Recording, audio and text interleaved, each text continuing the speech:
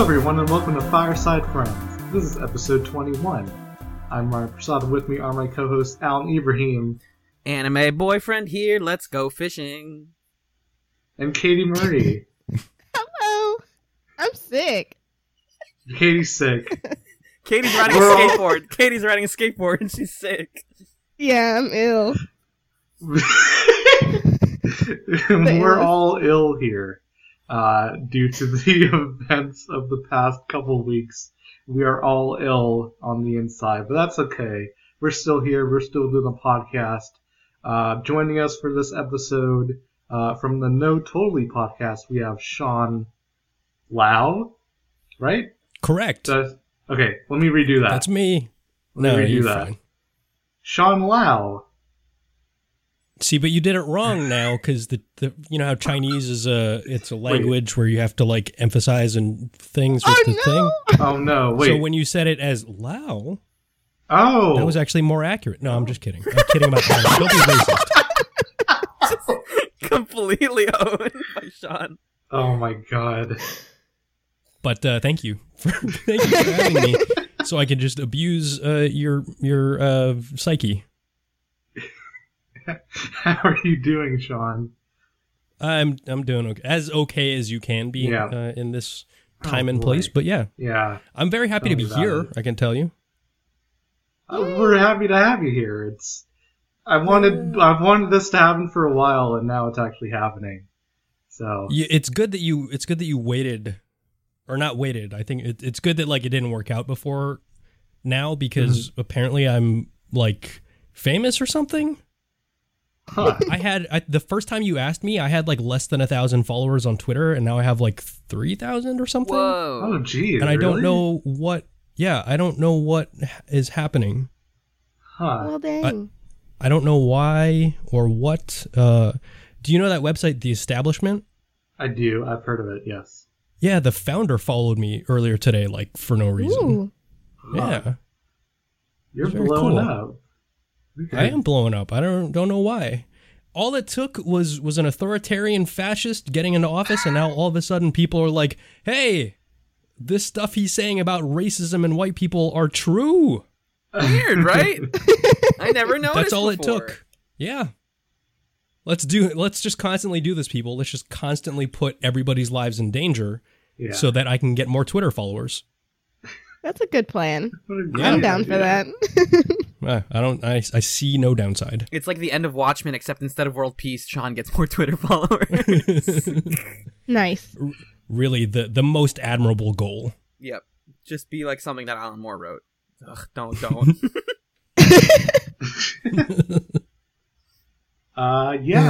What has everybody been up to? I guess we've all need some sort of escapism this week.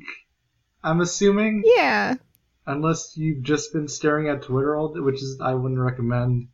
Does anybody want to talk about what they've been up to? Anyone? Anyone? I'm really desperate right now to think about anything else. Wait, I'll get mine out of the way. Oh, I'm sorry. Okay. No. Yeah, that's good. Guest goes first. Let's do that.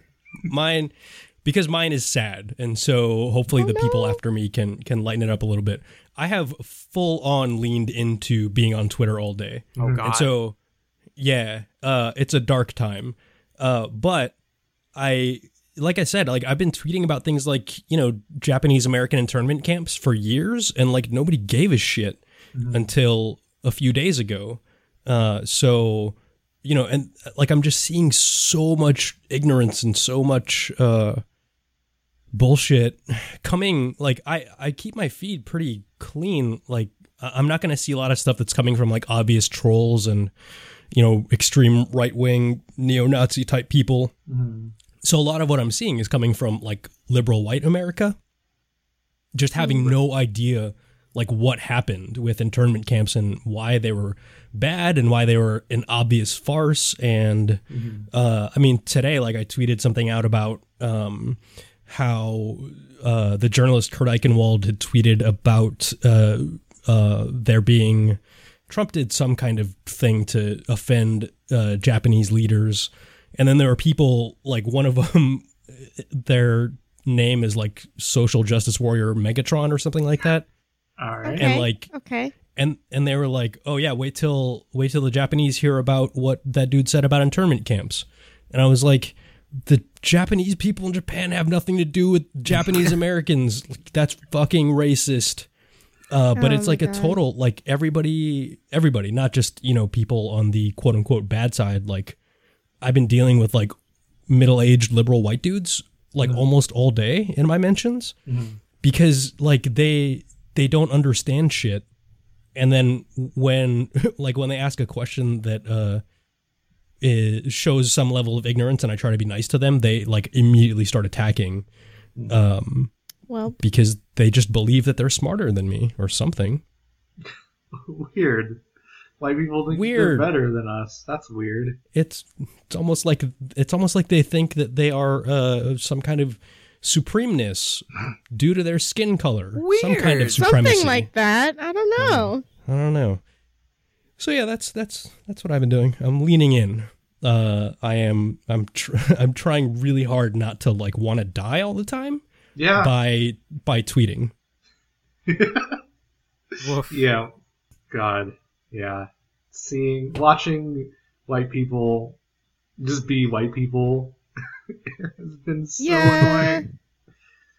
Oh, yeah. White. I feel like Go ahead, Alan. I was just gonna say I feel like Thanksgiving is gonna be real challenging. Oh, doing this in person, because I don't want to be the person that's just like, I don't want to not say anything, but at the same time I don't want to start a fight because it's my family and I do love them. It's like it's gonna be a challenge. Going forward in general, not just on Thanksgiving. That's not the end of. We don't end racism on Thanksgiving. Right. Oh, that'd be nice. But we did end it last episode with Zootopia. Yeah, we did. That was the end of it. So there's no more. We're in a post-racial world right now. Yeah. How good was that movie, by the way? Yeah, it's pretty good. Yeah. Pretty okay. When you're not looking into the race metaphor, it's great. But then when you It's think like- about it for 2 Right. seconds, you're Yeah. like, what the fuck? It's true. It's true. My first movie about racism, Fisher Price edition. Yes. Yeah. Yes. The Leapfrog presents racism. Yeah. Yeah. I was going to mention this later, but I guess we're here now. When one of my class, and I think I wrote about this. There was 2 separate incidents. I wrote about one of them. But I was in a class like the day after the election, and a white person who voted Democrat was talking to someone who voted Trump, and she was like, I respect your decision, but I don't agree with it. I was like, fuck off. Come on. Stand for something respect it. for once in your life. Come on. Yeah.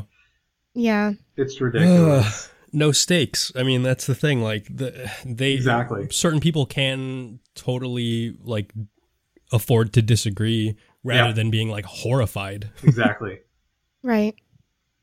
Yeah. And like, even on my side, like, I'm a part of this Facebook group that's for like people who are queer and like in the hardcore scene.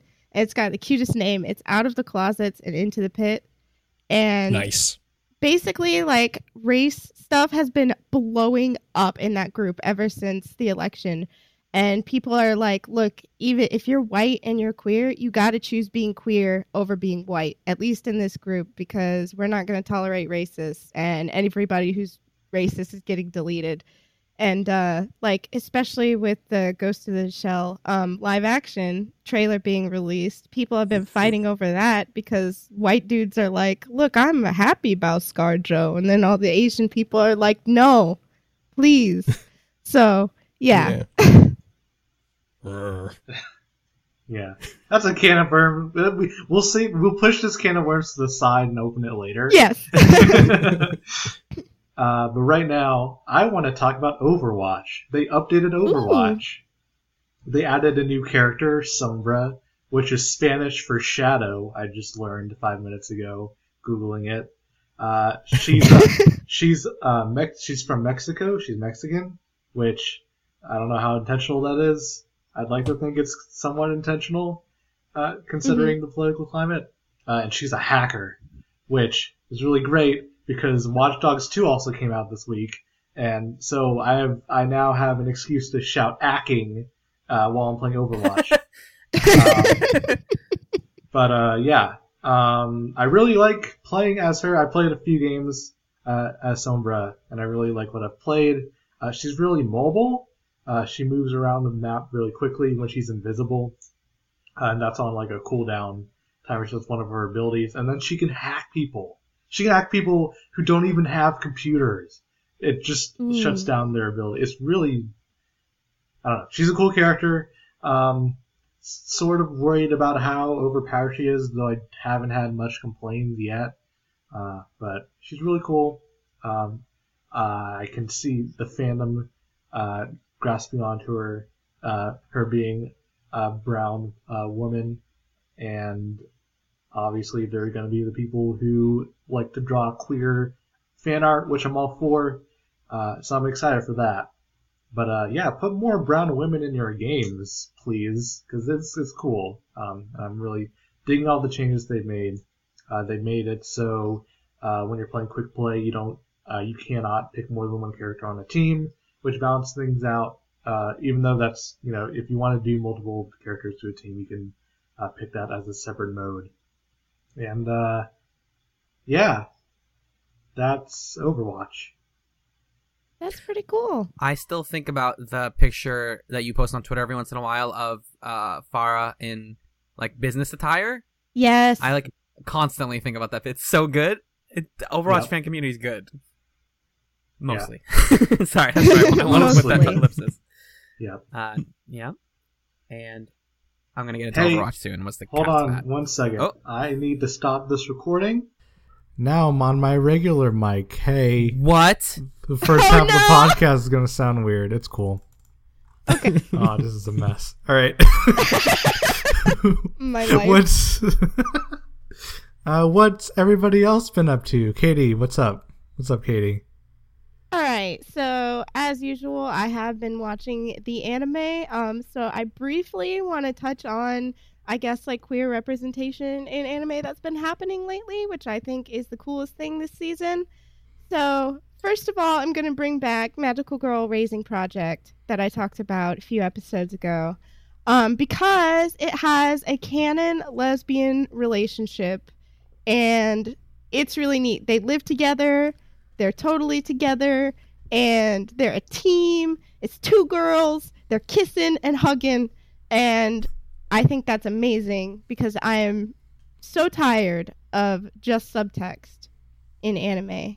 I am ready for like a real relationship. Mm-hmm. And yeah, also, you said canon lesbian. Like I got a mental image of like a canon in bed yes. with a woman. Yes. Okay. That okay. is what I'm talking about. Canon hyphen lesbian relationship. Yes, that's much pretty so. awesome. Okay, all right, I'm for that. So, besides that, we're gonna talk about a little bit Yuri on Ice. Yes. Sorry, I heard that the ice skaters were gay. Yes, they are gay, and I feel like it's really awesome. Again, like just bringing about the fact that a lot of like gay relationships in anime tend to just be limited to subtext or queer baiting and stuff, and nothing ever happens explicitly between the two characters. It's just up for interpretation, so they don't have to fully commit to creating a gay relationship. Mm-hmm. So the ice skating boys did kiss. And it wasn't in like a, oh, haha, I accidentally kissed you, and this is disgusting fashion. It was like, that was really surprising and super nice, and they gaze at each other lovingly. And I'm like, thank you, please make them kiss more.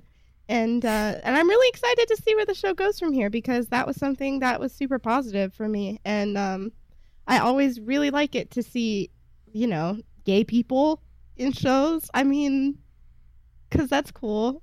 That's it's like, hey, look, it could be me, and I'm here for that. So you're really proud.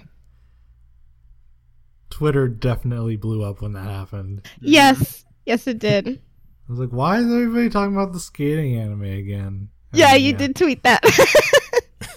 So yep. I should have known. When in doubt of why people are freaking out on Twitter, did a fascist become president or did the boys kiss? One way or the other. Yeah. Yeah. What about you, Alan? What's up with you? Well, Ryan, I'm glad you asked. I've been kind of pulling from a bunch of different pop culture wells in the last couple weeks, just try and like kill time and not think about the outside world because things have been rough. So I watched Yuri on Ice. That show's the best. And honestly, I want to just like really emphasize this because I know that most of the people who listen to the show are very cool with liking something just because it's queer as heck. But also, Yuri on Ice is like a really great emotional sports drama. Like, it's so gay, and then at the same time, I'm riveted by the story, and I want to know who's going to win. And it like teaches you about how skating is judged and great, and how people prepare for skating competitions. It's so holistically amazing. Definitely one of the best shows of this season for me, at least. Also, yes, the boys kissing was like I did a little bit of crying, but I digress. Other things. I'm still finishing up Cowboy Bebop, which I mentioned last time. I'm towards the end. That show's still top notch, top everything. Gosh, what else is going on? Well, I've been listening to a lot of music, going for a lot of sad walks. That kind of helps make the blues go away. By listening to other people have the blues. Yeah. Specifically, just trying to listen to more like people of color because I do listen to plenty of rap music, but there's also like, you know, people of color are in every genre of music. There's no denying that. Like and it's amazing. Like I've been listening to Charles Bradley lately, who is a artist who does this like really soulful, beautiful, like crooning kind of music. And he has an album from 2011 called No Time for Dreaming that is just, it's heart-wrenching. Like he has a song, and this came out again, like I said, in 2011 called Why Is It So Hard Living in America? And it's everything. And it's painfully, powerfully relevant to me and the people that I hold close in my life right now. And I don't know, there's just something about music that like lifts my spirits to like feel that empathy and feel that pride in our mutual sort of like discomfort, you know? Mm-hmm. Because I don't want to feel alone. That's a big reason why I came back to Twitter before the election, actually, was like I don't want to feel like I'm the only person who feels terrible. And I'm not saying that, you know, we need to feel better right now, and I don't think that's true, and I'm not saying that misery is good. I'm just saying that, you know, the classic adage, misery seeks company, applies, and music like that, music like, just, even some, like, sad white boy music sometimes hits the spot, you know? I'll take what I can get to feel better, basically. And I've been trying to get to a point where I can level out and feel content. I'm not there yet, but, you know, every day is a step in a direction, you know. Yeah. Mm-hmm. Music is good. Music is good. It can be. I think it is. Well, I mean, I went to a concert on the day of the election, so I very much empathize. Because as the results were like coming in, I was like, I'm just gonna put my phone down and enjoy these bands and try not to think about it too much. And then the ride home was just silence in the car and crying. So there's that. Oh, it's tough, but it's the things that make me. It's my creature comforts that keep me going at this point, and my friends and my family. It's that kind of music. Even just like I listened to the whole Outkast discography recently, just to like remember what Black people have contributed to music in the past 2 decades. It's like, yes, this is exactly where I want music to go, and people need to learn from this type of music. And this is like everything I like. You know, I was always from a lot of my like college years, I was way into more like electronic stuff and way more white people music, if you will. I don't know if that's like not cool to say, but like embracing different groups and different types of songs and kind of inhabiting that and loving it it's what's been getting me through this, honestly. Nice. Okay, Pokemon starter, which team are you all on? Poplio, what are you saying? Whoa. I'm Alan. so happy for Poplio. Alan, take a stance. It's Poplio, of course it's Poplio, yeah. I am so... Who was it, like Nick Robinson recently who was like, if someone names their Poplio after me, I'm gonna come after them and take their 3DS. And I'm like, no, it's my son! Don't hurt my baby boy! My beautiful water boy! Sean, do you know what the fuck we're talking about? Not completely. All right, well, let me find the page with Pokemon starters on it. A new Pokemon game came out today, and there's a lot of discussion about who's the best starter. Well, Yeah. Poplio's glow up is real. But also, like, he's just a nice, silly boy, and I love him a lot as he is. And he evolves into a beautiful dancer. Like, Yes. whatever. Rowlet's a funny owl, and then evolves into a teenage boy. Like, every starter has to have a middle evolution that looks like a dumb teen, and then they evolve into, like, a weird bird. Whatever. We're getting, like, deep into Pokemon talk. I'm not gonna hijack this discussion. Cool hoodie bird with arrows. Ghost man. His Z move is That's a what- tactical missile strike. Sorry. Yes. All right, Sean, I just linked it in the chat. Yeah, tell us which one you think is cutest. Cutest. Yeah. Yeah. Don't Which tell one him. would you pick? Don't tell him which one is which. Just yeah. I don't see it. It should be in the chat. Oh, yeah. No, okay. Yeah. Oh my god, I'm so excited. This is a good way to do this, right? Well, I know which ones are which now, kind of, because they've been described. But I like the cat dude. No, That's Litten. Oh, whatever. You know what? Litten's fine. Litten Right. turns into like a pro wrestler. Is that supposed to dissuade me, or No, that's a good thing. Oh goodness. Apparently, It's this just purely informational. region was based on my home state Yep. of Hawaii. Nice. So there Oh, you heck go. Yeah, the Alola region. As we say in Hawaii, alola. Yeah. Nobody says that. Yeah. Rowlet, few things, motherfuckers. but- Rowlet. All of you are wrong. The owl. The owl's the cutest, clearly. I liked Rowlet, but I like Primarina the best Yep, Primarina. as the final evolution. But Also- I was Team Rowlet for a solid amount of time. Poplio is just a good name. It's fun to say. I know. Look how It's much true, fun too. Poplio is having. Don't you wish you were having that much fun? Oh. Pokemon. We're gonna talk about Pokemon in the future, probably again, just because we're gonna have played. Some of us are gonna have played the game. Yep. But for now, I just wanted to get that out of the way so people know Dude, where we Yep. stand. Yes. Litten. Litten is the name. Yep. Yes. That's a cool name. He's lit. Litten. He's a lit He's kitten. lit. It's fucking Litten. Fire emoji. That's all of that is me. Yeah. Well, All of that is me. The cat The aspect, fire. the fire aspect. I'm gonna buy this game just to fucking represent all you haters. Jeez. Ugh. Ryan, I don't know if this just guest really was a good relate idea. to be careful who you call ugly in middle school. So Oh yeah, I'm definitely. I'm with Poplio there. I'm doing a Google image search for Litten. There's a lot of good fan art already. Yeah, I can see it. That's this is amazing. Okay, there's a lot of sexy human female Littens. Yes, that's alright.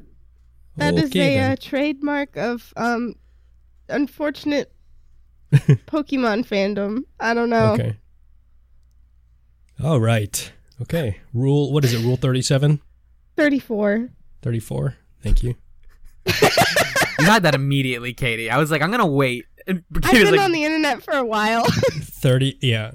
37 is prime. It's like, it's a prime number. It's like one of my favorite numbers. Right. So that's something that people don't know about me. I'm like super into prime numbers for no reason.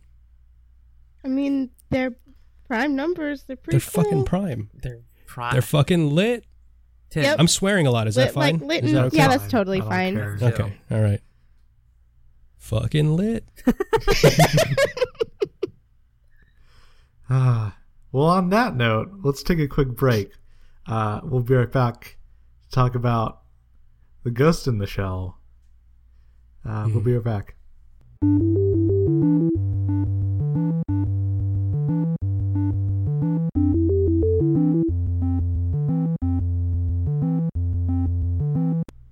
Why did they cast Scarlett Johansson in Ghost in the Shell?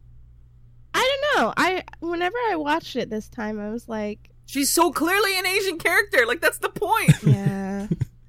It takes place in Japan. Makoto Kusanagi is a white person name. Yep. Today I learned. Racism.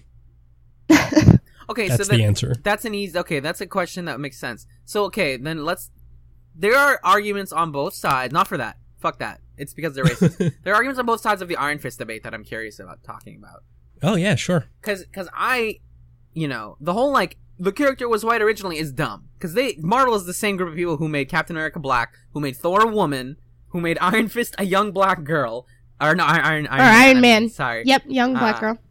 So that argument is invalid. Well, but even like, yeah, I agree with you. But just to kind of put this in there as well, like in the movies, they don't follow, like nowhere else in the MCU does any character follow the exact path from the comics. Right. Like the MCU is a completely separate universe. It's considered like for example, in Marvel Universe, there's different worlds. So like the canon world is Earth 616, and the Marvel Cinematic Universe is like another one of those. Right, exactly. 1402, I think. Yeah. Mm-hmm. 37. I'm going with 37. Or some Gotta other get it number. in somewhere. Yeah. Mm-hmm. But then also, there's arguments to be made that casting Iron Fist as an Asian character can feel like tropes because it's just like, oh, the mystical Asian character who knows kung fu. Sure. Well, that was the argument against the ancient one in yeah, Strange. That's true. Yeah, so the answer is just write a better character that's not a fucking stereotype. You know, like, these people, they get paid, what was it, Max Landis recently sold a script for like $3 million or something like that. Ugh. Like, they get paid a fair amount of money to write good shit, right? And like, the executives, they'll take a look at the script and they'll be like, okay, so this is either good and we'll buy it, or it's not good and we're not going to buy it. And the criteria they use are, you know, within the heads of the executives, like, the criteria is like, well, how many tits can we show? And like how, you know, like just all kinds of stupid bullshit. The criteria is not like, oh, this is a sensitive portrayal of Asian people, because like they've never had to consider that metric before. So when white people, you know, like the writers of Doctor Strange talk about how, well, we couldn't have done this any other way. When you get paid millions of dollars to write shit, like you actually better be good at it. Like, yeah. Instead of making the excuse that we're not imaginative or good enough writers to have done this properly. Or that Asian people aren't good enough actors to cast in movies. Yeah. But so, like, I think that the idea of the trope, like, I don't see anything specifically tropish about an Asian person who knows martial arts. Right. It's all in what you do with that character at that point and what you do with the backstory and all that kind of stuff. Because, like, there are actual Asian Americans who know multiple martial arts, and yet we also have like full complex personalities and humanities, despite the fact that we are Asian and know martial arts. You know what I mean? So like, it just, none of these excuses make a lot of sense to me. Like, I feel like from a white person standpoint, it's like, yeah, make sure that you never, you know, make a black person a criminal, for example, right? Right, yeah. But then if you watch The Wire, like, it's 99% of, well, the characters altogether, 99% of them are criminals, yeah, by design. But, like, I don't think a lot of people would make the argument that show dehumanizes any of its characters, really. Quite the opposite. I mean, there are a few, yeah, see, and that's the thing, is, like, you see the teenage drug dealer, but you see everything else as well.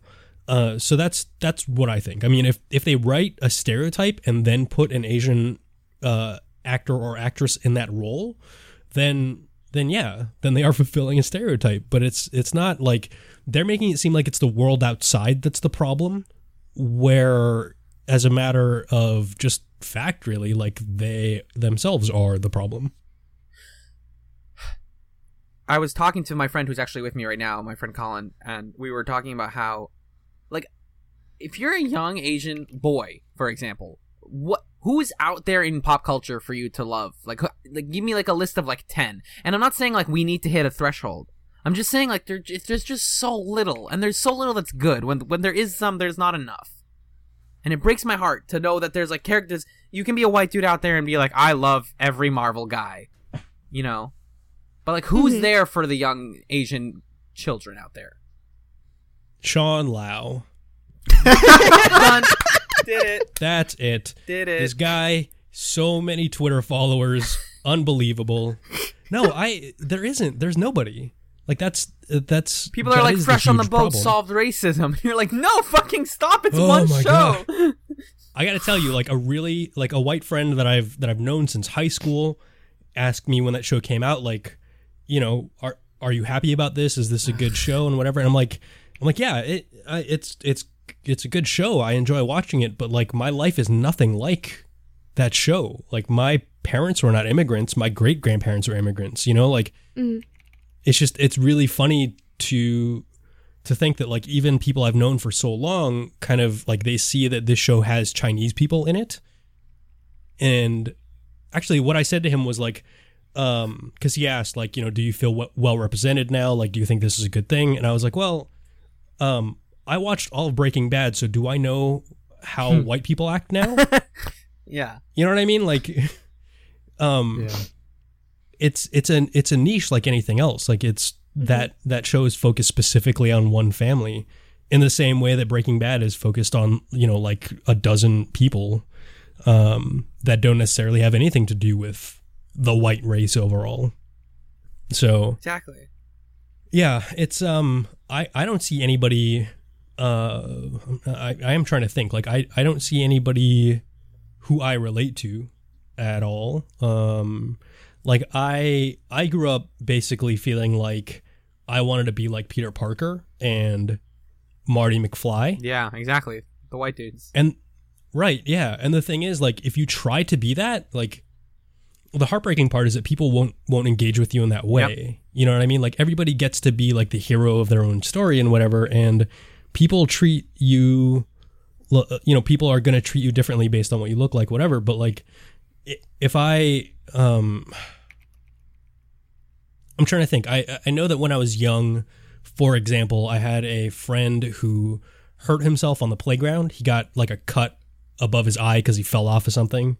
And we, like when we tried to get help from like a teacher or whatever, it was just kind of assumed that I was not the person who was like trying to get him help. You know what I mean? Like a crowd of kids had kind of gathered around, and it was like this white, taller boy who was like, oh, you know, you helped him and you saved his whatever. He might have bled out. You know, it's like totally over dramatic. But like in the world of Hollywood, I would be a bystander in that situation. I would just be like a witness, and that's like how this played out in real life too. You know, Right. So it's not even so much that like it's not even so much because as an adult, it's I'm not necessarily looking for heroes at this point, but just the fact that when I go out into the world, people are going to engage with me based on what they think, like the people that they've encountered, and that they may not have encountered Asian people in real life, so they're going to be thinking about the Asian people in film,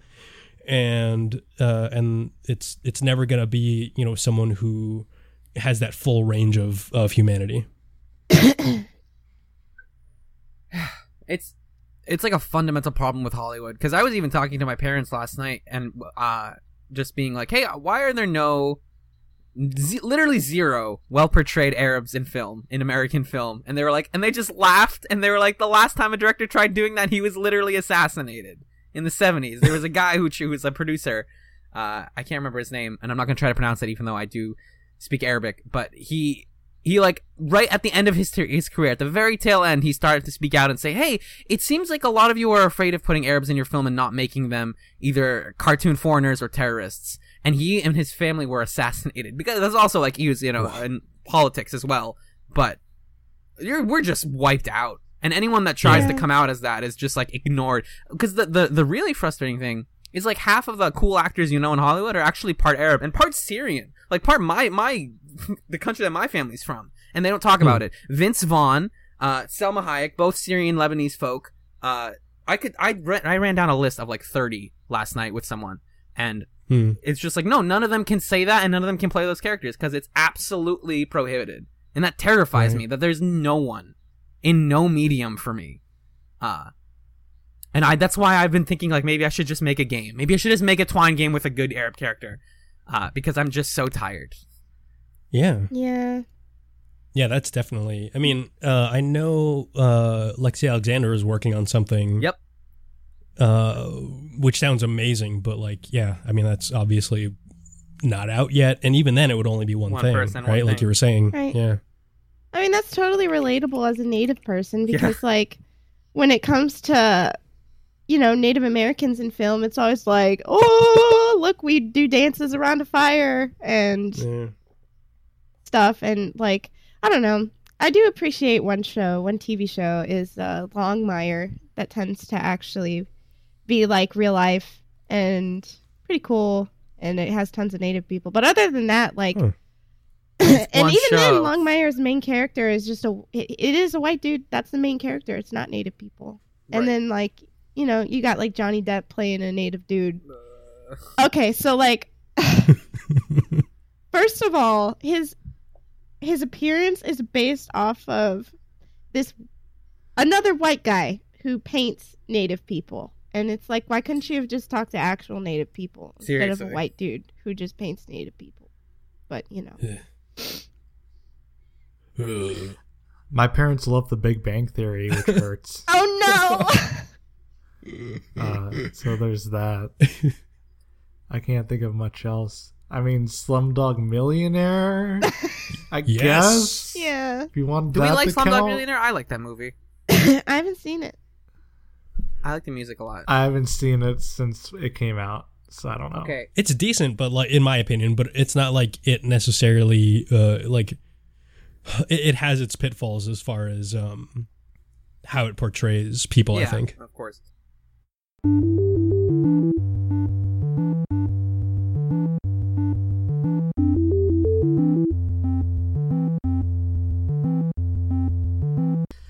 And we're back, and we're here to talk about the 1995 film Ghost in the Shell, directed by Mamoru Oshii, and it's based on the manga by Masamune Shirow. We had a really hard time coming up with a movie to watch, and I think I just saw the trailer for the new Ghost in the Shell drop, and I was like, we should just watch the old one. And I knew that we were going to have Sean on the show anyway, so yeah, that's how we ended up here. Yeah. Sean, I assume you've seen this before, right? Why do you assume that? Is it because I've seen Japanese? No, I'm not trying to be racist. I'm not trying to be I'm not trying to be racist. Is it no, because I'm sweating. I just see you talk about it on Twitter a lot. Yeah, I have. Yeah, totally. No, totally, if you will. Yes. What do you think of this movie? What are your thoughts? Why are you asking me first? Are you asking because I usually ask guests first for their opinion. I'm sorry. I'm sorry to be aiming this at you because I love you, Ryan. But at the same time, this is so cathartic. Yeah, it's okay. It's okay if you take it on. I'm an easy target. If you know my opinion on Blade Runner, which is that I don't think that that's like that great of a movie, I feel sort of the same way about this one because there's just something about like the artificial consciousness deal that I'm not like a huge fan of. Sure. And I don't know why. But I do like some of the other entries in the series. Like I like the second movie a lot more than the first one. And also the series, the standalone complex series, I really like. But this one it's good. It's okay. It's okay. There's a lot of nudity in it, robot nudity. Yeah. Yep. That they're not going to have in the movie because, money. I don't know. What? Robots don't have nip-nops. Well, they do in this movie. I know, but in the live action one, they don't. I'm a robot. I can confirm this. No nip-nops.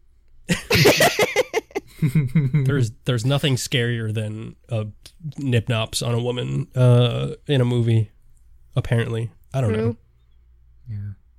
What about you, Alan? What are your thoughts on this film? Well, existentialism. You know, This is another one of those anime films that we watch where I'm like, wow, every American film that I liked as a kid tried doing this and didn't do it as well. Like, The Matrix is kind of just Ghost in the Shell, in a lot of ways. And the whole, like, separating yourself from your consciousness. If I have any negative critique of this movie, it's that it spends a lot of time, and I love the quiet moments in anime in general. I think that's, like, a thing that's unique to that genre, is the ability to, like, hang on a moment and leave a still frame running while people talk. But there's just so many scenes of the Major and their partner talking about the body and the consciousness and the difference between the ghost and the shell, if you will, that it gets in the way of what I otherwise think is also a really entertaining action film. Like, I loved every fight scene, every, like, combat scene, and I appreciate the things that it has to say about the separation of consciousness and self. I think the ending is really interesting from sort of a thematic standpoint, but I spent a lot of this movie just kind of being like, we're just talking about stuff. And then stuff happens, and then we just continue to talk about stuff. But I definitely, like, I loved the world, and I definitely think that I would watch another movie in this world. So I'm very interested in seeing, like, what they did with this world in the show, and obviously the other film. Mm-hmm. What about you, Katie? I don't know. I think it's pretty cool. There's always this sort of aesthetic that I tend to appreciate when it comes to, like, late 80s and 90s anime, where it's like I don't know how to describe it. It's very futuristic, but also old at the same time, and kind of grotesque at points. I do like how it looks. Yep. Unfortunately, I watched this English dub this time. Oh, no. And, me too. We can get into that. Let me say, that was painful. Painful. I hate dubs. And I don't know why I was like, you know what? I'm going to switch it up and watch a dub this time because, yeah, I feel like that colored a lot of my understanding because I'm like, this does not sound like... Talk about a movie with cyborgs. This sounds like the e-reader machine. I don't know. Anyway. Yeah. I can't tell if that was intentional or not, though. Probably not, because when it comes to, like, English dubs over Japanese media, they tend to just be really subpar because there's... I don't know. It's like they don't understand human inflection. So... Yeah, I think especially with Bato, it's really noticeable. Yes. Mm-hmm. Like, that delivery is so wooden. And I think it's the same guy who dubs in English for all of the Ghost in the Shell related media. So you can't escape him if you're trying to watch other Ghost in the Shell stuff. He's always dubbed. there. Yeah, and it's just so But I don't know. I think it has obviously, like, it's food for thought, and it's interesting things to say about, like, human consciousness and what exactly defines humans and humanity. One thing I do actually like is that typically when there is visuals in some sort of media, it's for visual purposes. Like, oh, here's a nice song background when we're going to take you over all of this art and show you a bunch of stuff. But I feel like when it comes to Ghost in the Shell, it had a lot of, like, stills or small snapshots of, like, the city that they live in and people running around and just, like, trash floating in a river with music.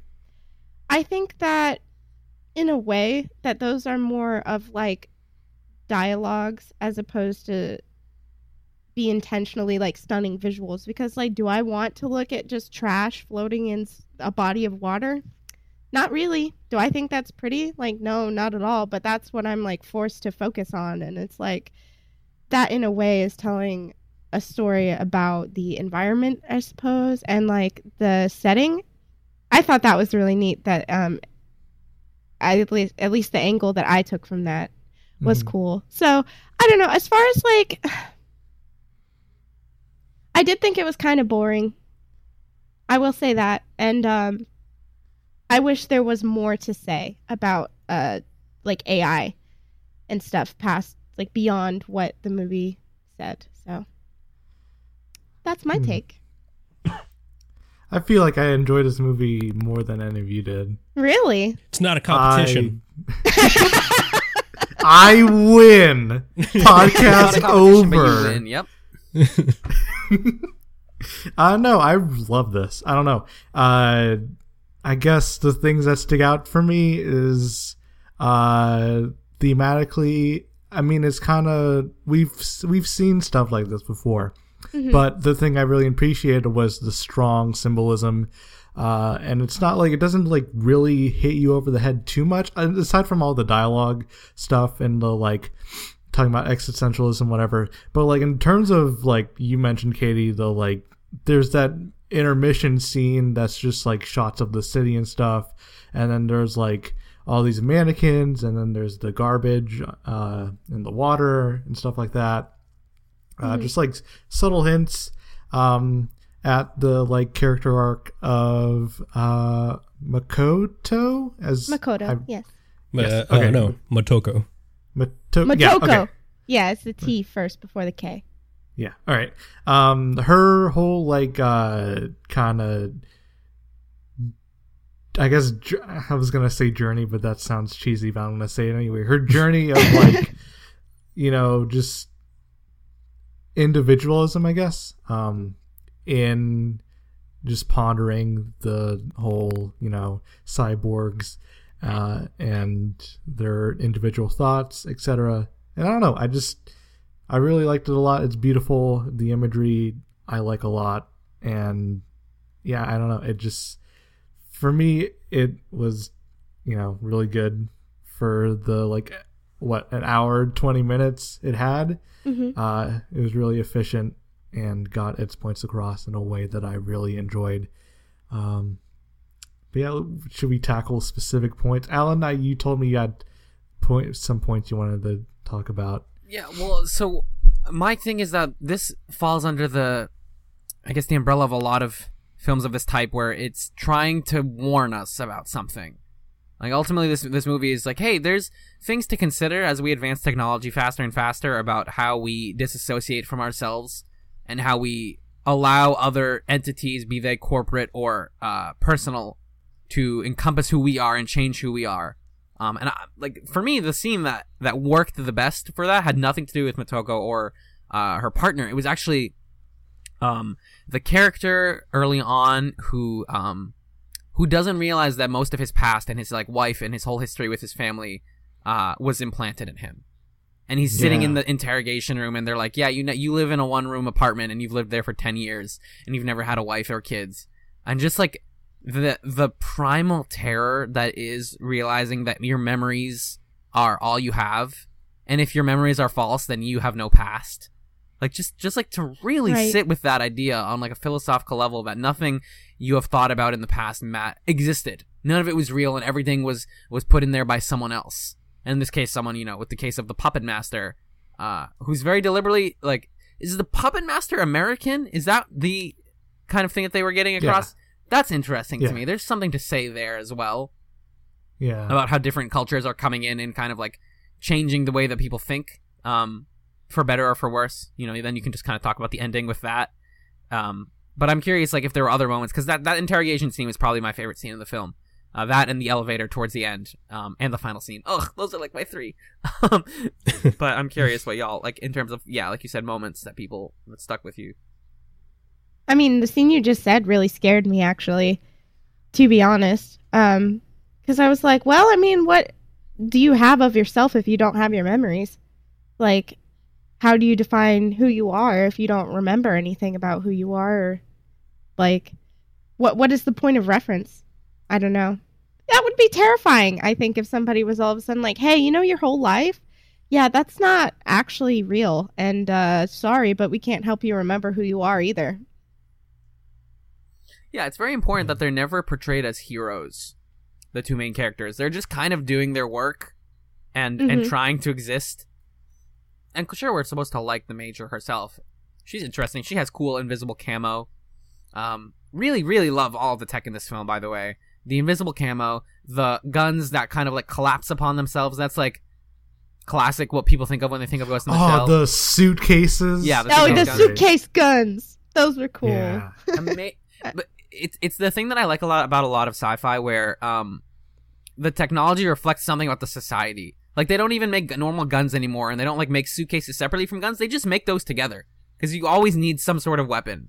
And just, like, the like fusion of technology and quotidianness. The idea of a suitcase gun is really interesting to me, I think. Yeah. I don't know. I really like the intermission scene, as we mentioned. The scene where where she's swimming and they have that, like, whole exchange. I really liked. I don't know. I just like so much of this movie. But if you're not into, like, the whole cyborg becoming human and pondering life thing, then this movie is probably not for you. I don't know. It was kind of my jam. How about you, Sean? Yeah, I mean, I like everything that you all are saying. And I do like the film, I think. I don't know. I've been trying to figure this out for a long time, because I also didn't like, Ex Machina. I really disliked. Like I said, Blade Runner. These are movies that I like 99% of the rest of Earth likes. Yeah. So it's difficult. I don't know. I really feel like it has more to do with that storyline, I guess, right? With that idea of, like, let me ask you, anyone who feels like answering, what I guess, what is the interest in a character like the Major pondering her humanity or lack thereof? Like, is it interesting to you because you're kind of identifying with that pondering, or like, what's the interest there, I guess? Well, for me, I think it's just an interest in, well, at least from my perspective, I really appreciate the development of technology. Like, when I did go to college, I was majoring in like biotechnologies and stuff like that. So I like prospects of the future and the potential of AI, and like how that would be developed, as well as like how it would develop itself later on, and like what are the implications of creating an AI, and like would that be for self-serving purposes, and would we like try to come to understand the perspective of the AI that we create for ourselves, kind of thing. So I always think it's really interesting to try to like tackle those topics, at least from that perspective, because I want to know what other people think, and like if this sort of technology ever, became commercial or a big development, what other people see and what they think about that, and how it would be perceived nationally, I suppose. So I like to see it in media, because I'm like, I love robots, so rights for robots, that sort of thing. I feel like, because I'm interested in some of that stuff too. Like, I feel like the movie Her talked a lot about, like, at what point AI kind of has feelings, right? And at what point do we, I guess, hold those kinds of entities accountable for the feelings that they have or don't have? And I'm sure I'm tiptoeing around this because I don't know who has seen that movie or not. I've seen Her. I have not. All right, so I don't want to spoil anything, but yeah, I found that movie interesting, like, in that sense. I think with Ghost in the Shell specifically, I feel like Motoko is the most, like, human person in this movie because she's the most introspective. And, like, I feel like once that's kind of established, once I feel that much of kind of a kinship of humanity with that character, I'm not as interested in the questions anymore about whether or not she is human, right? Because I've already kind of, like, established in my mind that I feel like she is, and like, outside of that, I'm not sure what else to kind of get from it. Does it? I don't know if that makes any sense at all. Yeah, it makes total sense. I guess for me, it's always just like a capitalism fucking sucks. Capitalism breeded this person into existence, and a lot of the androids in the movies that I've seen are very naive and look at life as this like beautiful thing, which we should, but the systems that we live in don't really allow that. Everything is fucking depressing, and we don't really look at life as this like beautiful thing that we should cherish, but these robots do. And I guess that's kind of what I see in it, is that this like, man, capitalism is the worst, and we should get away from all this bullshit. I don't know. Yeah, I can see that. I feel like the Major is so, like, she's so Zen Buddhist in this movie, where it's like, I know a lot of stuff, I know how to do a lot of stuff, but I also have a lot of knowledge of the outside world and of myself. But also, like, if I'm gonna die, that's cool too. You know what I mean? Like, yeah. And, like, I think that's, yeah, and like I said, I feel like if in my mind I saw the Major as more of an android, and I was like, well, I wonder, that's really interesting. I wonder how this character is getting these feelings, and like, what do they mean? Like, I feel like that would give me a lot more turnover in my head, but in my head, I'm like, that's fucking human. Like, every single thing that character does is so human. And like, even the military people and the capitalists in the movie like feel foreign to me. Do you think that's intentional though? Yeah, I do. Yeah. Actually, I definitely think that you are supposed to identify with the Major before anybody else in this movie. Even Bato, like Bato, they go out of their way to say that, you know, Bato he's not cybernetic in the same way that the Major is. He's more like human brain, but most of his body is robot at this point. But I mean, Bato, like, and it's hard for me to separate like this from the other movies and stuff that I've seen of Ghost in the Shell. Right. So yeah, so this might be a thought that comes from things outside of the film itself, but like Bato really, at the end of the day, Bato is like extremely jealous of the Major's humanity, and like can't quite, I mean, not in a way where he is antagonistic towards her or anything like that. Like he's basically in love with her in a non-romantic way, because he recognizes her humanity. But he also, like a lot of these kinds of characters, a lot of these single-minded like killer dudes, he has kind of like intentionally disconnected from that same kind of humanity. So it's not that like he wants to be like the Major, it's more so that he's jealous is the wrong word, but he admires how much she can be like him, but also be like, she gets to toe the line. Yeah, she's both. She's like this totally cold-blooded killer, but also like so in touch with her humanity. And Bato has no qualms about being just a cold-blooded killer, especially in the other films. But yeah. So anyway, point being that like even Bato, who is kind of the second most human character, like looks up to the humanity of the completely cybernetic character, which is interesting.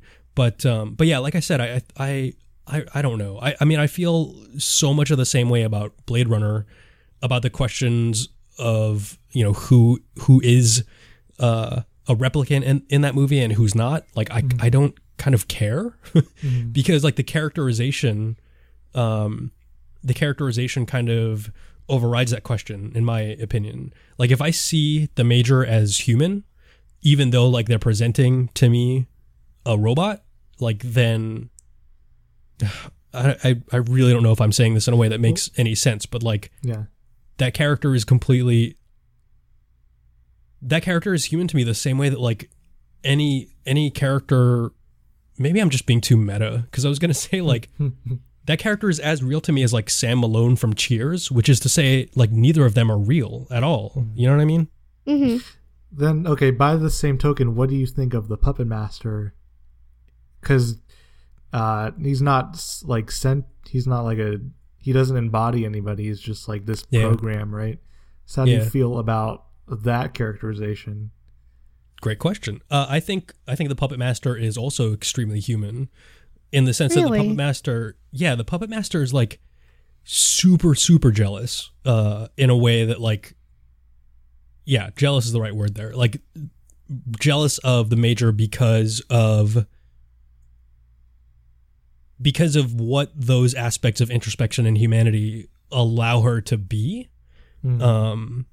And like there's an emotionality to the puppet master, right? It's not like, I think it's presented kind of as this whole like, well, we're going to merge because we're going to be more powerful and stuff. But that last scene, like when the puppet master is really trying to convince Kusanagi that this is best, like it's a very kind of manipulative emotional gambit, more so than like a tactical or calculated gambit.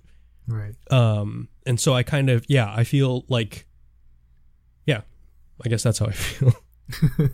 See, that's interesting because I have a very different perspective when it comes to the Puppet Master.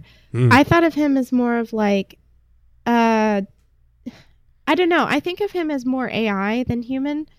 But I do understand what you're saying when you say that he seems to be jealous. And I think, like, for me, his jealousy seems to stem from the fact that he can't, like, reproduce and die.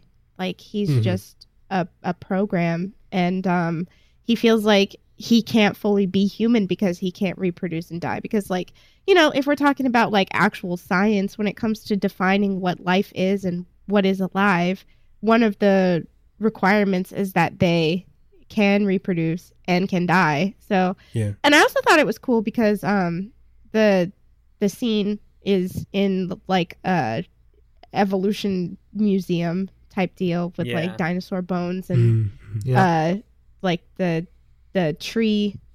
God, the word eludes me Methuselah? right now. But yes, yeah. I constantly keep that word in the back of my brain bank.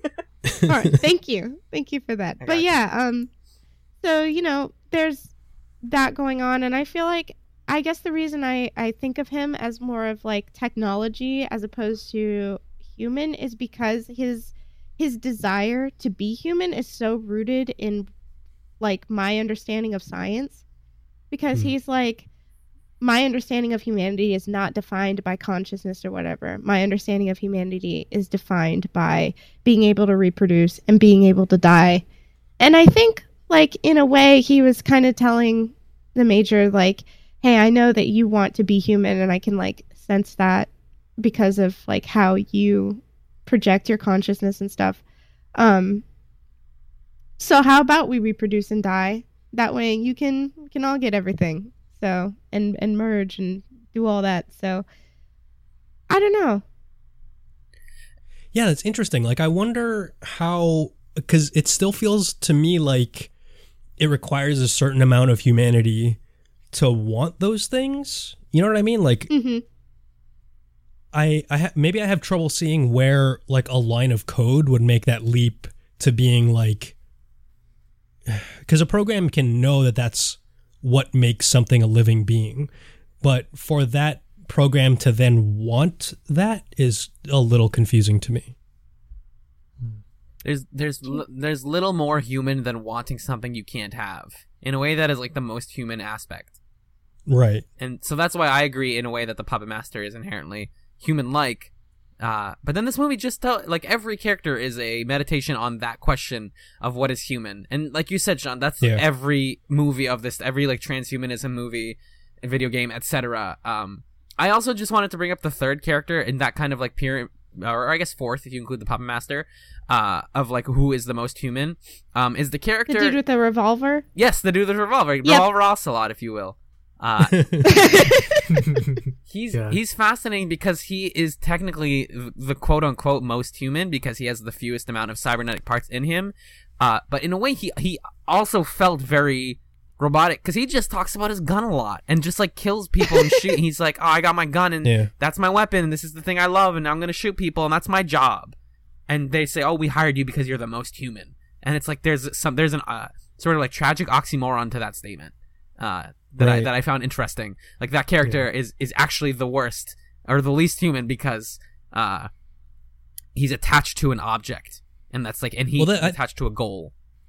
I think the interesting thing is that, like, if you take the Major and Puppet Master, and then there's another villain later on in one of the movies or something called the Laughing Man, if you take all of these, I guess, villains or threats or whatever you want to call them, then that character is more human, in the sense that, like, what they're saying is that humans can actually be controlled, right? Like these AI things like Puppet Master, like, I think in the context of these films, robots are not easier to control than humans are.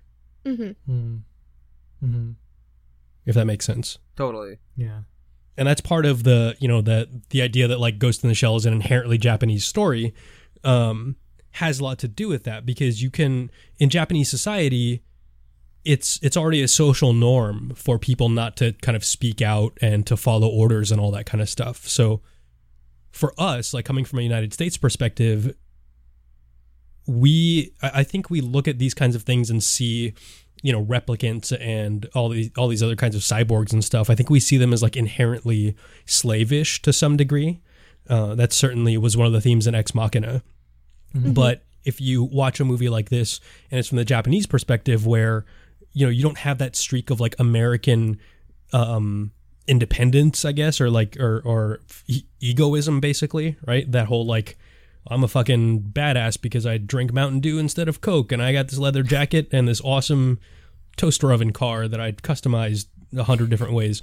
Like, this idea of, like, being, like, so highly individual that, like, if you're not so individual that you're offending someone, then you're actually just a sheeple or something, you know? Like, you don't have that in Japan. So it, like, coming from that culture, it's the reverse. Like, the AI is the thing that's scary. The AI is the stuff that is inherently uncontrollable, because people are already under control, if that makes sense. Mm-hmm. Plus, they got nuked, you know? Yeah, exactly. That'll fuck you up.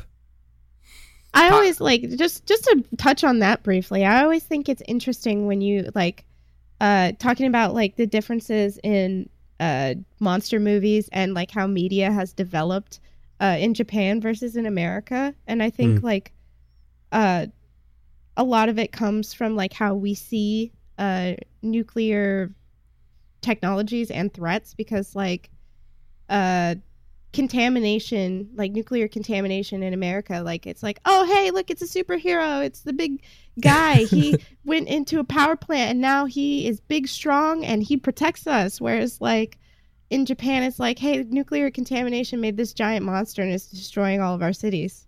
Right. Wow, I wonder why that perspective is so different. Yeah, it's true. It's so true. So, you know. So much of Japanese media can be traced back to that moment. And just, the idea of disassociation from the self also. Like, think about how many people were either in the, like, experience, or were there for that event, or that knew or had family in that event, and then to just have them not exist anymore. Getting back to that idea of memory and that idea of, like, history being wiped off of the map. I think Japan is a country that very much values its history, and they have a common anxiety about this losing of the past and losing of the culture, which I think, you know, a lot of us can relate to, but is still something inherently that you see in so much Japanese media and kaiju films and etc. Yeah. I mean, it's really, like, it's frustratingly paternalistic for people in the United States, including me, right? Like, to sit back and say, well, I completely understand this piece of Japanese media, because there is zero way of understanding what it means to have been nuked. Like, it's just not possible.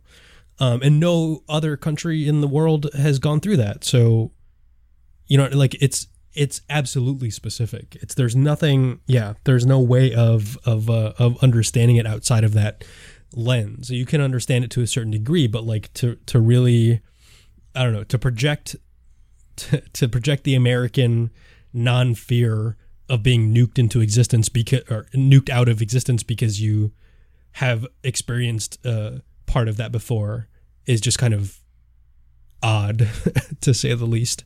Yeah. Ooh. Come on, America. Got really heavy in here. Always comes back to nukes, man. That's the fucking thing. I'm swearing a lot again. That's nukes, fine. Nukes and camps. These are the things that like that I've been dealing with for the. I tweeted something because I'm that irritating asshole who talks about tweets that he writes. But this was months ago, and this guy, there's some journalist who like posts these like photos from history, and it's not one of those accounts that posts the whatever, sometimes inaccurate, a lot of times inaccurate photos from history, but like an actual journalist, Right? And like he tweeted one of those photos of the mushroom cloud from the air, and on the anniversary on December 8th. Sorry. I can't remember the date. December 7 is Pearl Harbor. I'm getting the dates mixed up. But like, so he tweeted like one of those photos on the anniversary. And then there are all these like fucking American assholes making jokes about nuking a country in the replies. And I was kind of like, well, think about this. Like, I saw your account on September 11 and you didn't post like, the photos of when the planes impact the buildings. Yep. Because like that's fucking insensitive. Like that's horrible. But what you're posting right now and like not having a problem with all these replies because you're not in there telling people to fuck off. Like you're not like understanding that this photo represents how many men, women, and children that just like were evaporated, and then how many generations later who still had issues like their skin melting off for no reason. Right. Like I just don't understand. Well, like being in the American education system, like this is just something that we've kind of never really, at least I haven't been taught like this is wrongdoing. I've been taught that like this is something we should have done because there was no other way to stop the war. And then we just completely like gloss over the internment camps. And like since you've been on this podcast, I was actually thinking about like my biggest understanding and like genuine understanding of like Japanese internment camps was a book that my teacher read to us back in like 5th grade that was called An Invisible Thread or something like that, and it was by this woman.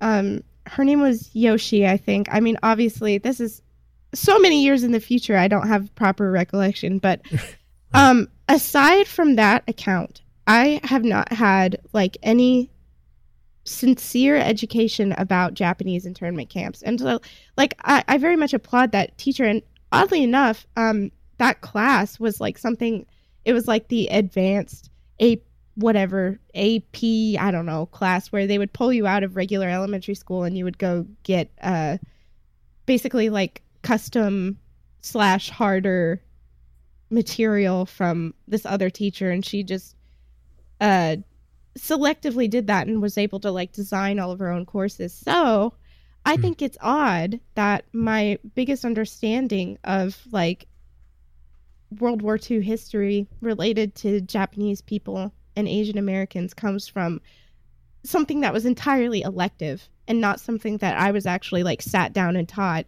in traditional school, because it's like, this is something we had to do. This was national security and we couldn't have won the war otherwise. So. Right. Well, I mean, like it's the same thing. Like Native history is so whitewashed out of so much schooling also. Like it's just any atrocity that the United States like has taken on, like even against its own people, is just, you can't have people knowing that stuff. Right. Happy because like America can't be bad. Happy Thanksgiving. Happy Thanksgiving. Yep. Yep. Yeah, at this point we could just have a conversation about the problems with the American school system's way that they teach history and how incredibly American We've done nothing wrong. In white and incredibly white centric American history and white world history people. Why they always got to do this to us? It's that's you're all saying what I'm thinking. It's just like that's the way that we were taught. I learned about the bombings of Hiroshima and Nagasaki as like a thing that happened in World War II at the end that we really regret. And you're like, no, but like there's so much about it that you didn't talk about. By the way, if we're looking for dates, August 6th and August 9th were the Thank you years. so much. Yes. August 6th, 1945. Yes, exactly. Like actual war crimes, by the way. Yeah, absolutely. Right. Of course. That the people who did it didn't get in that much trouble for. Like, nope. Yeah. Nope. Like, first of all, civilians, right? Like, we're just going to touch on that fact, but Yeah. nuking?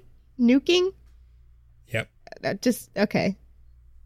Well, it was, and the thing about it that I always find interesting is that they said the reason that they did it in the locations they did it in was because they wanted to send a strong enough signal to like Europe that like this is a weapon that you really don't want to mess with. So really what it was one group of white people showing another group of white people don't fuck with us by bombing the fuck out of some people of color. Out of some not white people, yeah. Yeah. Good strategy. Oh, I'm so That's mad. literally what it was. Like, yeah, I mean, yeah. It's like don't, you know, it's like showing the other kids on the playground how tough you are not to mess with you by like giving a concussion. Bullying a third party, yeah. Yeah, to like someone else. And then, yeah, and then we come back to our original point, which is why do, people always are like, oh, Ghost in the Shell, and like all of anime is about like cyborgs and bodies, and it's like, yeah, there's a reason. There's one historical point that no one talks about that brought us all to things like Ghost in the Shell and Akira. Oh yes, Akira, and Evangelion, and et cetera, forever, and it's going to be in their history forever, and that's just the way it is because some people thought it was a good idea. Well, that's why it's so bullshit that like there are American filmmakers saying, well, this is an international story, right? Because like Motoko can be any race because she's a cyborg. Right. That's one of the biggest arguments I've seen. Yeah. Well, the other one no. I've seen is like, oh no, she's white. Look how light her skin is. It's like, look, what? she has blue eyes because no other race other than white people have blue eyes. Fucking idiots. Just awful. Just the worst. Yeah. Just the worst. Like, well, but this whole international thing like is so disingenuous too because like the reason why it's not an international story, the reason why it is specific to Japan is because your forefathers fucking bombed them. Like, you know what I mean? It's not incidental either. Can you imagine like it's just one generation ago basically that like these assholes are saying like, well, it's an international story, like it has no national boundaries, when like your like that specific person's grandfather like could have been the one like fucking nuking the country, you know? Like there's so much hubris to say that coming from the country of origin that did the bombing. Right. Mm-hmm. And it's like, I don't know. I probably would not have felt so much animosity towards the live action if the director were not some white dude. Like, I'm gonna like draw a parallel to the movie with Matt Damon about the Great Wall because that is directed by a Chinese person. It is got tons of other Chinese people. And at least we're not all trying to pretend that Matt Damon is a Chinese man. Like, I feel like everybody is in some way pretending that Scarlett Johansson is like actually Japanese for Ghost in the Shell. Like, we're all like, oh yeah, ScarJo, Motoko Kusanagi, the white Japanese girl. It's one of those. So, she was one of the only two people in the country in Lost in Translation. You know what I mean? Like the way the camera in Lost in Translation treats Japanese people is gross as fuck. Yeah. Like I don't know if you all have seen that movie, but clearly it's centered on two main characters who happen to be white. You can kind of like put that aside, but like the people are engaged with as background characters, like in a way that's insanely dehumanizing.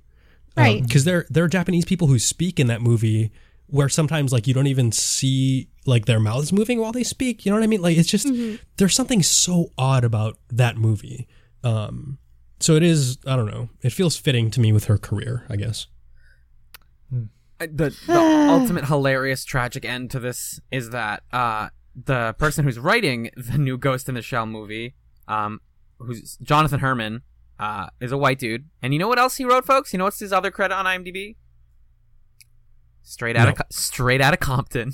Oh yes. My gosh. This is nice. Hollywood finally found a white guy who can write ethnic things. So bad. God. I'm so bad. Yes. They did it. I do want to talk about the trailer for 2 seconds while we're wrapping up. All right. Sure. Not only is it like obviously fucking racist garbage, but like the least subtle way to handle the themes of this film, just like, oh, everybody's connected to something. Oh, who am I? And then she just like has sex with someone because I guess that's the only way you can tell the stories by fucking someone.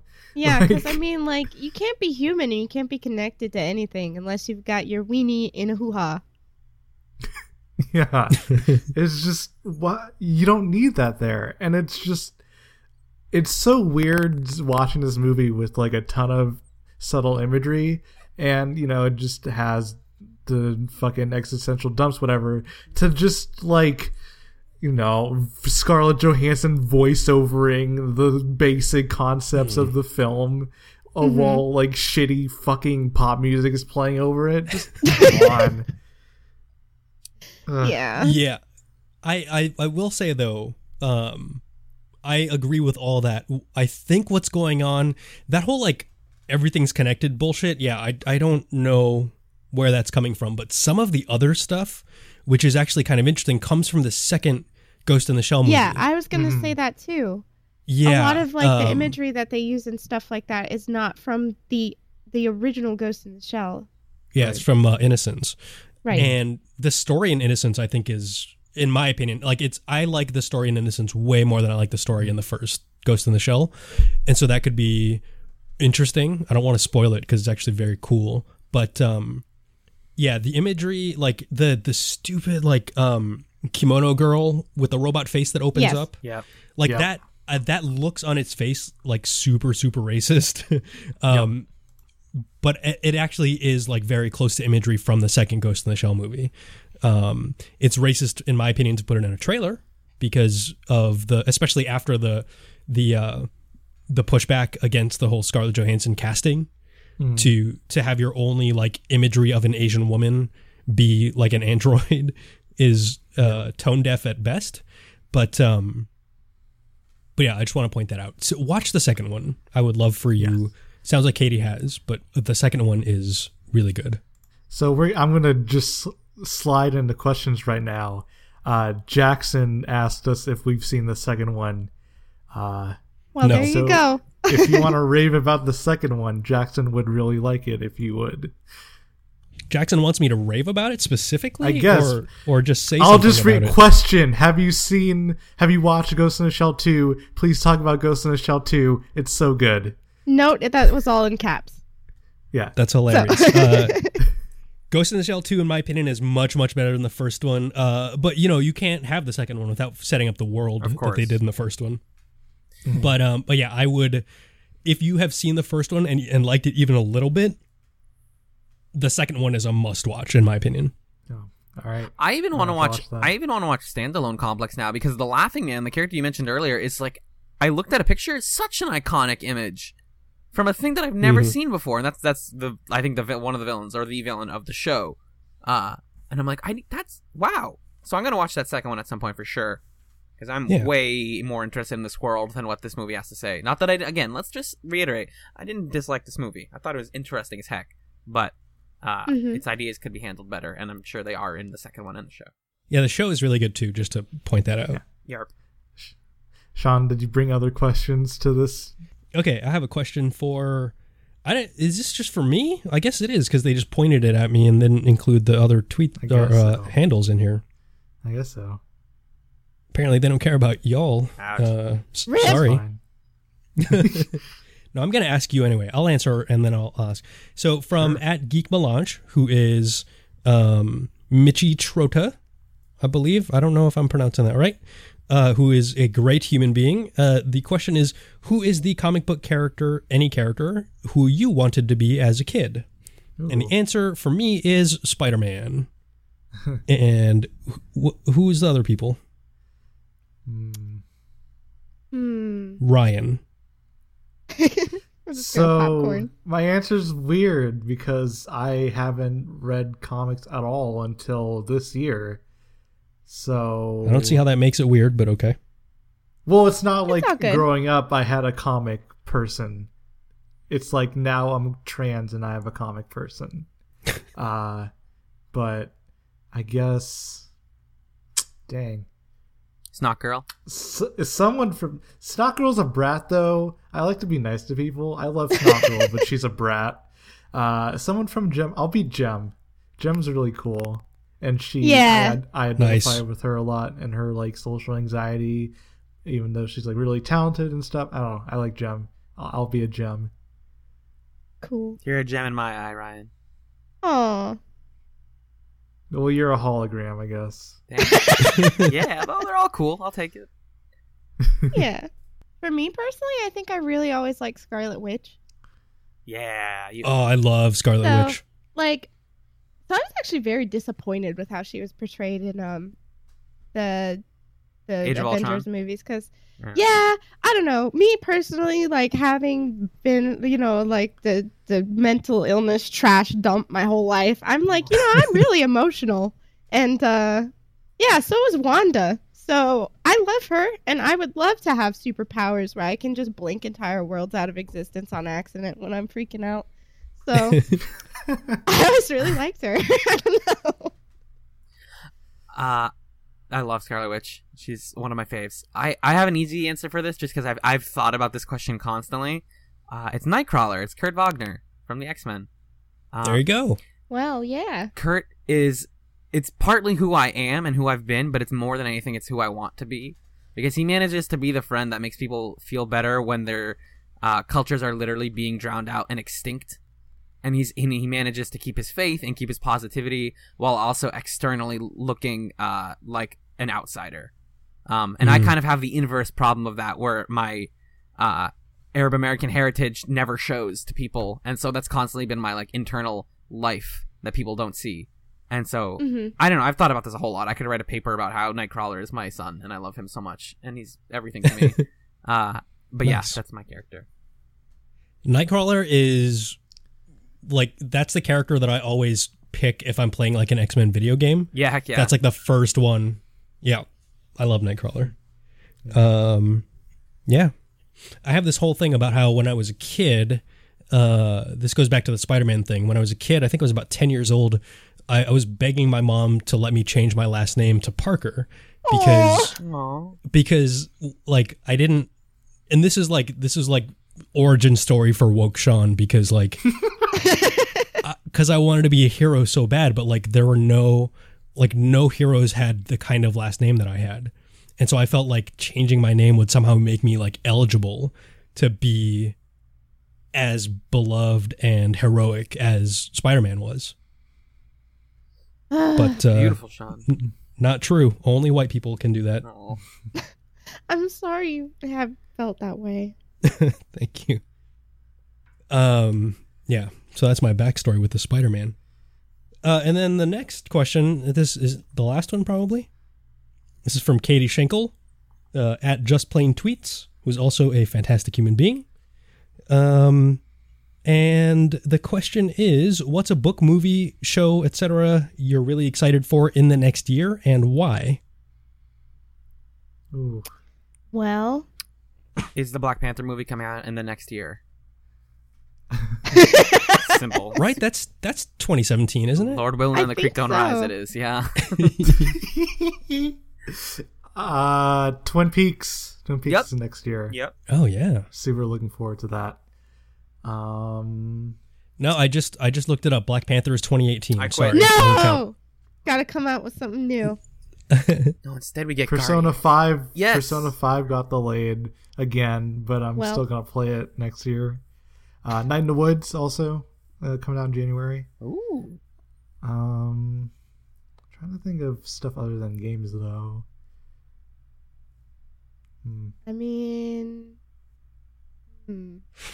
Mine is a thing that maybe does not exist yet, and this is going to be spoilers for The Walking Dead. Anybody care?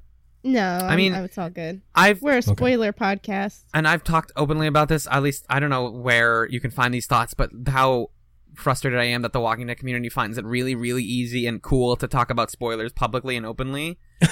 So we all know the character that died recently because it's become a joke itself. But yeah, go on. Right. Sure. Yeah, I was tweeting that night about it, so yeah, I probably spoiled people, but I don't give a fuck. That's fine. It was a watershed Asian American moment, so I feel justified. So yeah, whatever movie Steven Yeun is going to kick ass in 2017 is what I'm looking forward to. Heck Yes. yeah. I want to see that man on a big screen for 2 hours doing whatever. Well, really. he was always my favorite character whenever I used to watch The Walking Dead, so I'm a little peeved and I don't watch it anymore, but yeah. No, he was literally my favorite. He needs to be a movie star. Like, he's a really fucking good actor besides being, like, one of the most luscious looking human beings on planet Earth. Those cheekbones, yumma yumma. I just thought Better Call Saul is going to come back. Oh, yeah. And then Sense8 Season 2 is supposed to be out next year. Please do it, Wachowski sisters. I believe in you. Please give me that. I need it. I think Stranger Things is going to be back. I like that. So I haven't seen it. I haven't that's seen fine. it. I want to. Yeah. Wait, isn't Better Call Saul? That's how we defend ourselves against charges of white racism. Right? Is that what it was? Oh my Yeah, gosh. sure. I like that show a lot. No, it's there really was like good. I thought there was a tweet that I thought we had a conversation about this. No, we're not. We're not racist against white people because we like Better Call Saul. Oh, right. We can like white That's our version. That's our version of having a black friend for white people. I can't be racist. I watch Better Call Saul. I watched Mad Men. I understand it. Yeah. Is that? Oh, I think there's one more from. Okay, that's all I got. From John Sway. Oh yeah, there is. He wants to one from know John what Sway. you have against water. Woo! Well, sit back, everybody. I'll tell you a tale. Oh my gosh.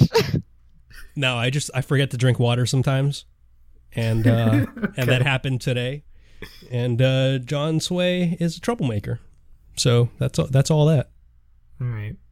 That's John fair. Sway is the writer of a comic book called Run, Love, Kill, which has a female Japanese character as the lead, and she is a badass, and I highly recommend reading it. I'm just going to plug John Sway here. Yeah. He's a very talented writer, and he's he's a dick. Like, he's not a nice person per se. I'm sorry, John. No, John and I are good friends. So I can say he's a dick, and mean it. And so you should buy his comic book. Awesome. I think that's it. I think that's a podcast. That's a whole podcast. Yeah, we've been talking for a while. It's been a while. Yeah. Fire's okay with finally that. starting to die down. Yeah. We gotta start packing up, start hiking back down. Yeah. So No, Sean, I was flown in here on my helicopter. Remember how many Twitter followers I have? all the Twitter followers bought you a helicopter. They did. Because everybody knows being popular on social media equals rich. Yep. Yep. And your helicopter says privilege on it. Your helicopter says cishet privilege on it. No, it doesn't. It says please retweet. Yep. All right, Sean, where can people find you in your work and retweet that work? Find me on Twitter at NoTotally, and visit the website nototally.com. From there, you can find all the other stuff, including the Patreon page and previous episodes of the podcast. So if you like things, I don't know what's my show about. I feel like movies, I guess. Yeah. Movies, I guess. Socially conscious.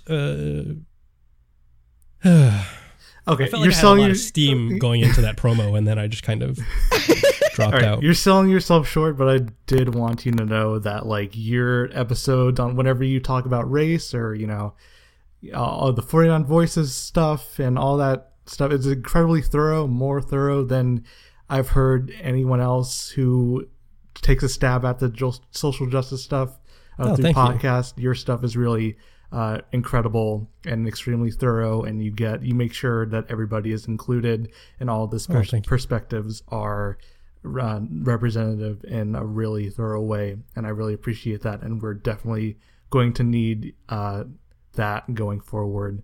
So thank you so much. I think highly of your show. Thank you. That's very sweet. It's been really, really exciting to talk to so many different people. And yeah, I'm the kind of person I never know if I'm doing a good job. So I really appreciate that feedback. Thank you. No problem. Alan, where can people find you? You can find me not asking for retweets because I don't need them. Oh. Just kidding. I'll just go ahead and unfollow you then. I just have 11 followers. No, now I have 10. At twitter.com/Alan Ibrahim, spelled ALLENIBRAHIM. I like how you gave people the website address for Twitter like they might not know it. Every plug I've ever done on both podcasts has now just been invalidated by Sean from No Total. https:// www. You know how many people say backslash still? It's infuriating. I don't think they know what the slash is. I don't know how I don't know. You're right though. Would you say backslash? Because the thing is, backslash is a whole different character. Yeah, you won't get to the website if you put in a backslash. You failed your plug. It's factually inaccurate. Besides being really irritating. You can find me on Twitter at Taco Detective. And that's twitter.com/Taco Detective. That's spelled how it sounds. One word. One word. All one word. And yeah, just wanted to say before we close out that obviously things have been really rough lately, and obviously escapism with media and video games and movies and anime and whatever is healthy and good, and getting on a podcast and just shooting the shit for a couple hours is obviously really fun, but that escapism needs to be balanced with some action in response to what's happening right now, especially if you are a person who is in a privileged position whose lives is not as much as affected by this stuff as our lives are. So, get out there, do some work, organize, call some senators, just do what you can to help fight and make sure that we are all okay, that we all get through the next few years, because it's going to be really tough. And just, text your friends, hug your friends, tell them that you love them.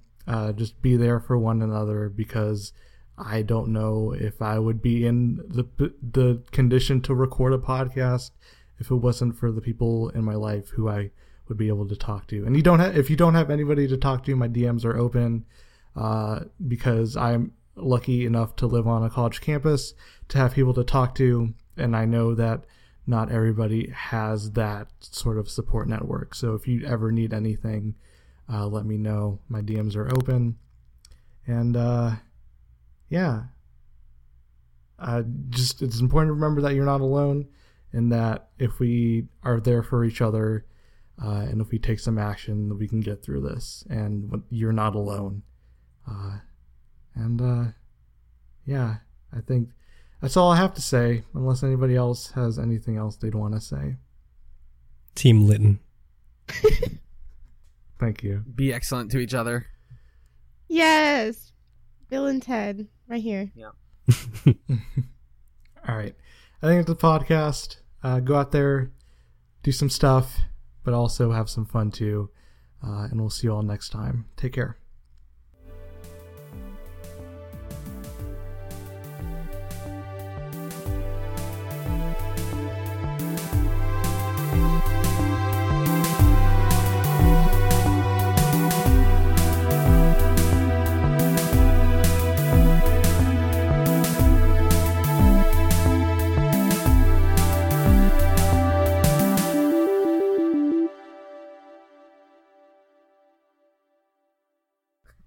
see Newt Gingrich's Letterboxd. Oh, God. It's just all Jason Bourne movies, 5 stars. Oh. Have I said this? I might have said this on Twitter, but like, if that character's last name was White, those fucking movie titles would be so lit. The White Identity. Oh my god. Wow. The White Supremacy. White Ultimatum? Come on, guys. Oh my god. Come on. White Supremacy. You Come on. Wow. Wow. And then there's just Jason White, but we can forget that one. Yeah, that's like a guy who picks up prescriptions at my The pharmacy. White Legacy. Fuck. Yeah. Right? Holy, I'm that's saying. brilliant. I'm saying.